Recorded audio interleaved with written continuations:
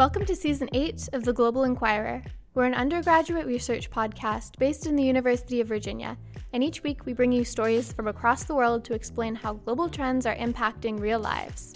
I'm your host, Emma Ross. Today, we'll be discussing what happens when fake news and the pandemic collide, and we'll be bringing you an explanation of fake news stories in a Russian and Eastern European context. Today, I'm sitting down with Zoe Calderazzi, a second-year foreign affairs major. How are you doing? I'm good, Emma. Thank you. Awesome. So let's start our episode today by establishing a common definition between us about what fake news is. Okay, that sounds great. So I think in the past we've seen fake news used to refer to entire news organizations or even just American mass media in general.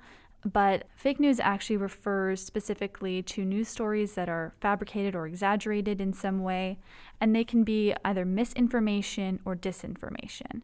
And misinformation is news that is untrue or false regardless of the intent of who created it. So it could be something that's just incorrect, that's spread unintentionally, while disinformation is made intentionally to be misleading. So that would be something like propaganda.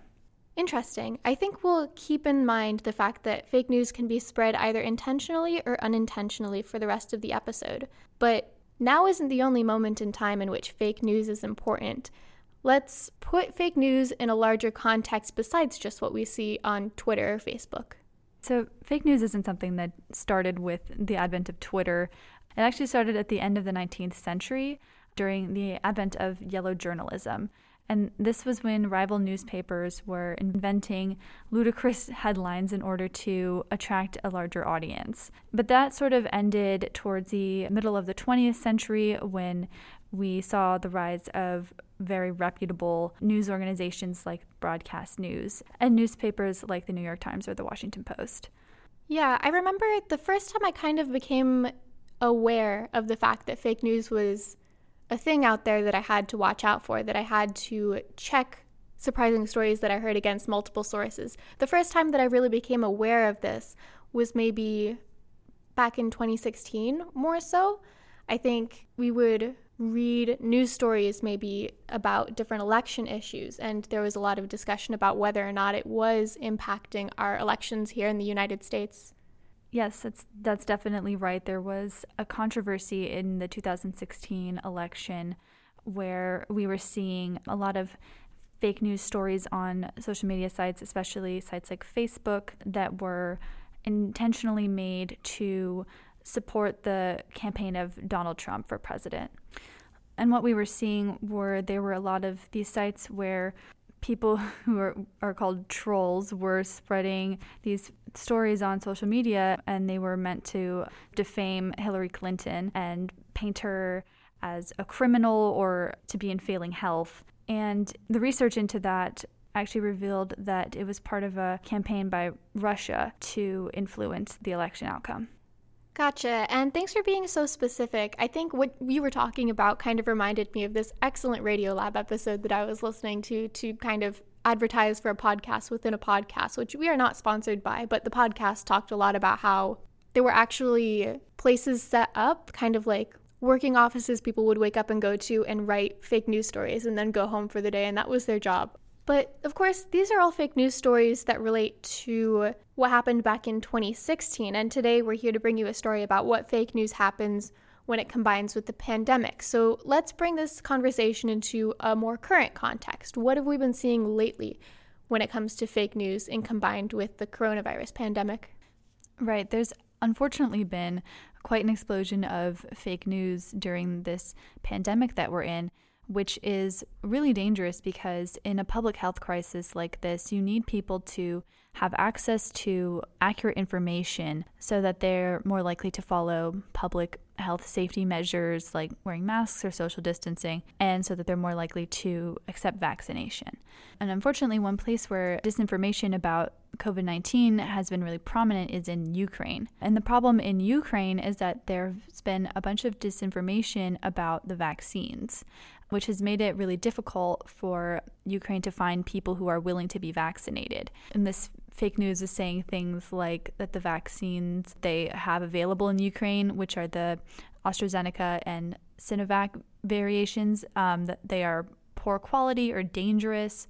And researchers with the United Nations actually found over 250,000 social media posts containing disinformation about COVID in Ukraine.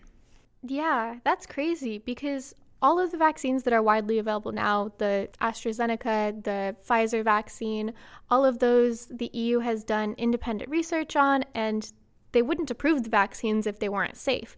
And these results go through multiple studies, multiple doctors, multiple review boards. If something were wrong, they would undoubtedly catch it. But of course, you see one news story, if you're a Ukrainian, that says, careful what you put in your body, this might be safe. Something else kicks in where you're like, well, maybe I shouldn't because maybe it's not safe. When of course we know scientifically that the benefits of taking the vaccine far outweigh the risk. We take the flu vaccine every year, and that has a lot less efficacy than what we're seeing with the COVID vaccines. So having any uncertainty about vaccinating yourself to prevent this public health crisis would have catastrophic effects, especially now. Yeah, and it really has, unfortunately, because as I was saying before, researchers in Ukraine have found that many people believe that their risk of contracting COVID-19 in the first place is low, which of course is not encouraging people to follow public safety measures, because why would you follow those measures if you believe that you're not going to get sick? And they've done one study that showed that 1/3 of Ukrainian health officials indicated that they would not get the vaccine were it made available to them. So it's just been a really dangerous situation. Right, and this reluctance to trust authority, it probably stems from issues more endemic to Ukrainian politics and systems and cultural associations and people's experiences with trusting authority. So it seems like living in a country with less certainty in your public officials predisposes you to being less trusting of larger initiatives like vaccines. Of course, it isn't necessarily the average everyday Ukrainian citizen that's sitting down and writing these articles. Rather, these articles are entering Ukraine perhaps sometimes through other means by other actors with other motives. But before we get to that, let's just broaden our case study here a little bit. Ukraine isn't the only country in which fake news stories have been having effects, especially when it comes to the COVID-19 pandemic. Can you maybe introduce another country that's having similar problems? Yeah, of course. Another country that's unfortunately facing the same type of crisis is the Czech Republic. The Czech Republic currently has the third highest COVID-19 infection rate in the world and also the third highest death rate. But despite that, people have been very wary of the vaccine. There have just been waves of fake news on social media sites and messaging apps also within the Czech Republic that are spreading fear about getting the vaccine. And this is from Medical Express. These stories are claiming that COVID-19 vaccines can change your DNA, which is also a conspiracy theory of sorts that is cropped up in the United States, or even that the vaccines will just cause you to die outright. Right, and it's very important to add here that these theories have no scientific basis whatsoever. And also to put in context, these are real lives that are being risked when people aren't getting vaccinated. I took a course on the COVID-19 pandemic over this past January, and we talked a lot about this important concept called herd immunity, which I'm going to just explain real quick. Is the point of getting a vaccine isn't to vaccinate every single individual, and in some cases, individuals might not be able to take the vaccine because they have an absent immune system, etc. So the point of putting out the vaccine is to get enough individuals vaccinated so that you won't come in contact with someone who's been able to develop the disease themselves. So basically the point of getting vaccines is to produce this herd immunity, which is jeopardized when people decide that they won't get vaccinated because of personal reasons and, oh, I'm just one person. Well, no, you're not just one person, because you combine with an entire society of people to produce this herd immunity to protect people who might not be able to get vaccinated for medical reasons. So the fact that fake news is spreading at this moment is incredibly dangerous to this concept of societal protection.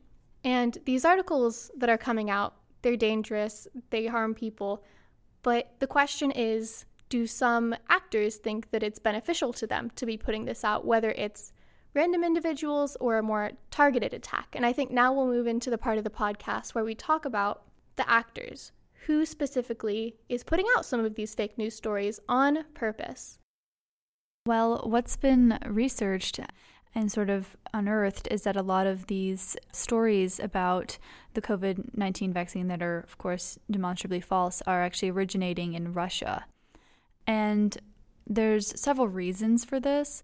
One of the more minor reasons is that Russia is attempting to boost their own vaccine, the Sputnik vaccine, at the cost of some of the other vaccines that are more popular in Western Europe and in America, like the Pfizer vaccine. And the reason that people have been coming to this conclusion is that the fake news that's been spread in these countries like Ukraine and the Czech Republic are not mentioning Sputnik as being dangerous, but they are talking about the other ones as being dangerous. So you're telling me that Russia is benefiting from sowing seeds of uncertainty into some vaccines, but not their own? Right, exactly. At the end of the day, they do have an interest in making sure that their own population will take their own vaccine at some point. But yeah, Russian-controlled media outlets have even suggested that the Pfizer vaccine will kill people that receive it. But the market share of their vaccine is not the only way that they are planning on benefiting from the spread of disinformation. Right. I mean, I feel like Russia knows that it gets multiple benefits from people choosing to take their vaccine over others. You mentioned there's economic benefits from investing into the vaccine, but there's also a lot of soft power benefits. I mean, we know that since the Cold War, there's been this mindset that Russia and the West are competing for soft power influence, especially in Eastern Europe. So if Eastern European countries decide to take a Western vaccine, maybe that signals that those countries are moving politically more to align with those Western countries, versus if Russia can push its own vaccine in terms of soft power, that means that those countries trust Russia more. They're more willing to align their foreign policy goals with Russia potentially in the future, so that Russia gains power economically and politically through furthering their own vaccine. Yeah, that's a really good point. And actually, I think this would be a great time to bring in a point made by someone who I actually sat down and had an interview with, and that's Professor Brovskaya Ellis of the UVA Slavic Language and Literature Department. Professor Brovskaya Ellis received her bachelor's degree in St. Petersburg and her master's degree from the University of Missouri, and she is currently a Russian language professor here at the University of Virginia. It's hard for me to say, because if I read about the confrontation between countries, it's basically done by the official media. And so this is one of the favorite subjects of the official media, is Russia being persecuted or being bullied by the rest of the Western world. So honestly, all I know that they do suspect Putin in creating this new page in the international politics, being this big guy protecting the country. But at the same time, some of the things that America or Europe say about Russia officially, and you can read it in Western media, do make Russians wonder. Yeah, this is his main card to show people that look at this, look at this, look at this. Everybody wants a piece of Russia. And remember, before me, those people, they never could protect Russia. They let Russia being sold out to all those Western companies. So he always compares himself to, for example, Yeltsin, who was before him. He always reminds us of the 90s after the Soviet Union collapsed. So there is this always idea of a threat. It's either the West or it's the return to this chaos that happened after the Soviet Union collapsed. So as Professor Brovskaya Ellis was saying, it's part of Putin's strategy as a politician to create the perception that Russia is under attack from the West and from the United States. And this is part of his strategy to prop up himself as a necessary authoritarian leader within Russia. And I think that was a very interesting point. Interesting. So we've established that it is somewhat in Russia's interest to sow these seeds of doubt through the vehicle of fake news. We've talked a little bit about how that impacts Ukraine and the Czech Republic, but how maybe is it going to impact us here in the United States? You're completely right that this disinformation created by Russia has far-reaching implications, and Part of the danger in the United States specifically is that we already have quite a few people here who are not trusting in vaccines. So what can happen is this disinformation that's aimed at decreasing vaccine trust even further could really find a strong foothold in the United States.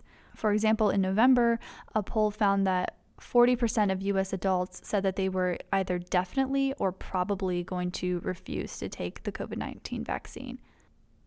Part of the reason it's been so hard to combat this fake news for this vaccine specifically is that the COVID-19 vaccine is brand new.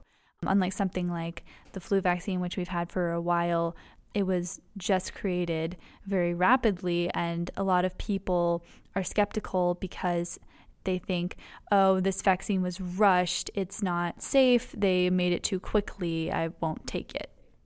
Right, and if Russia sees itself as our strategic adversary, then it might be beneficial for them to sow these seeds of doubt and attack America's precious herd immunity. Again, the point isn't that everyone get vaccinated, but that as many people as possible who are eligible get vaccinated to protect people.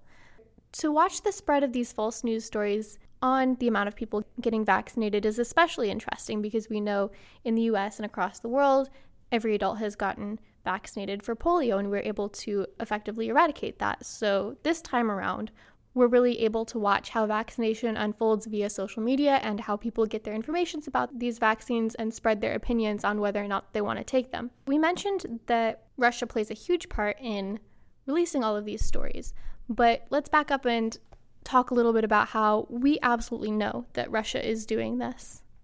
Right. Well, perhaps very predictably, Russia has denied that they have had any part in this. However, the New York Times has reported that researchers studying disinformation in Sweden have been able to trace fake news stories, and they found that these stories start out on Russian-owned websites and then are picked up by hyper-partisan news outlets in the countries that are being targeted. And then from those people, it spreads throughout the country. So we've established that these news stories are coming from Russia, and we've established that it furthers their foreign policy goals. But why has Russia specifically decided that fake information should be the vehicle of furthering those foreign policy goals? What made them choose the tactic of false information? Right. Well, disinformation and the manipulation of information has actually been a widely used tool in Russia for a very long time now, for about 100 years, in fact. Russia actually established an office dedicated specifically to propaganda and disinformation as early as 1923, and disinformation was also a principal component of the KGB strategy, and that's via NBC News. So, since Russian media is very closely controlled with Russian politics, the Russian state can kind of decide a policy that it wants to have for what to do with media. So besides in the context of the COVID-19 pandemic, how else has Russia employed the weapon of fake news? Right. There are a plethora of examples of the impact that Russian disinformation has had in a host of different places. For example, according to The Guardian, it's been used to create confusing and malicious reports aimed at undermining Europe's response to COVID-19. And according to the EU officials, the goal of the Kremlin in this area has been to worsen the public health crisis in Europe. Also, for example, there were conspiracies that were started by Russia that the CIA assassinated President Kennedy and Martin Luther King Jr., and in the 1980s, there was a huge conspiracy theory also started by Russia that the United States had created AIDS. And that bit of disinformation actually was able to spread to 80 countries and was in 30 different languages, and unfortunately was very effective at creating distrust in the United States government and at creating AIDS denialism abroad. And that's another public health crisis that Russian disinformation has impacted in the past. And because these disinformation campaigns can be so dangerous and so impactful, it's really important that people have high-quality news that they can trust and are not following fake news stories. And Russia is also seeking to stir up anti-American sentiment, and they're doing this by pushing fake news stories about the role of the United States in Europe. For example, there are over 40 Russian sites operating in the Czech Republic that are pushing anti-America and anti-European Union stories. And unfortunately, this is taking a real effect. In a recent survey, a quarter of Czechs said they believed in the fake news stories to some extent, and only 1/3 said that they had a positive view of the European Union. So we've just been talking about how Russia often uses the tool of fake news. Since we have this valuable perspective, maybe let's turn to the professor to ask about what effect this has had on Russians themselves and how they feel about fake news. Because people who went out on the protests, people who protested, they all were invited to the protests via internet and TikTok and other channels. And so I feel there is a big division between those platforms and then the official media, where they were saying the opposite thing, like don't let your kids go to the protests, make sure you're not involved in this illegal operation. So it's like really divided. I think, yes, there is strong desire in general for a change. So, for example, when here Biden was elected, I got messages from Russian friends saying, "Oh, congratulations! Oh, they like America did it. At least you can change your president. You're empowered to at least make things happen." So yes, there I think it's not as focused on the media as on the change in general. People are really tired of this inability to choose a new president, of this inability to vote for somebody else at least. I'm really glad we were able to get the Russian perspective for this podcast episode, because I think it's really important, and as Americans we can only kind of give half of the story. But as Americans, we are also interested in what happens in America. So how well equipped is our own government to respond to this crisis? I mean, it is a crisis. Real people are changing their minds because of these stories that they're reading, and again, that threatens our public health. Can we ensure that Americans trust the news that is vetted, fact-based, and widely available? Or is there a real danger that people will be reading and trusting news that is not based on facts and peddled by a government other than ours who has their own interests? Unfortunately, the consensus right now is that America is not very prepared to respond to this crisis at all. Even our own United States senators have admitted that we're outmatched in this arena. The Kremlin spends millions on messaging, and they have a lot of power to direct their media since it's all state-controlled. And unfortunately, our freedom in publication and news is also to our own detriment in this situation, because there are so many publications that are not being regulated. And this is even really visible on social media, where social media companies have been confronted with this question of, should we remove what people are saying if it's false, or does that create a conflict with their rights to express their opinion? Yeah, that's a really interesting dilemma. Do we keep all of our media outlets free, including social media, and have the potential of people reading information that might not be true? Or do we fall into a habit of censoring things more, which can also make us less free and fair and look like the very countries that we're trying not to be? So to end on a brighter note, what can listeners of this podcast do to make sure they don't fall prey to fake news stories?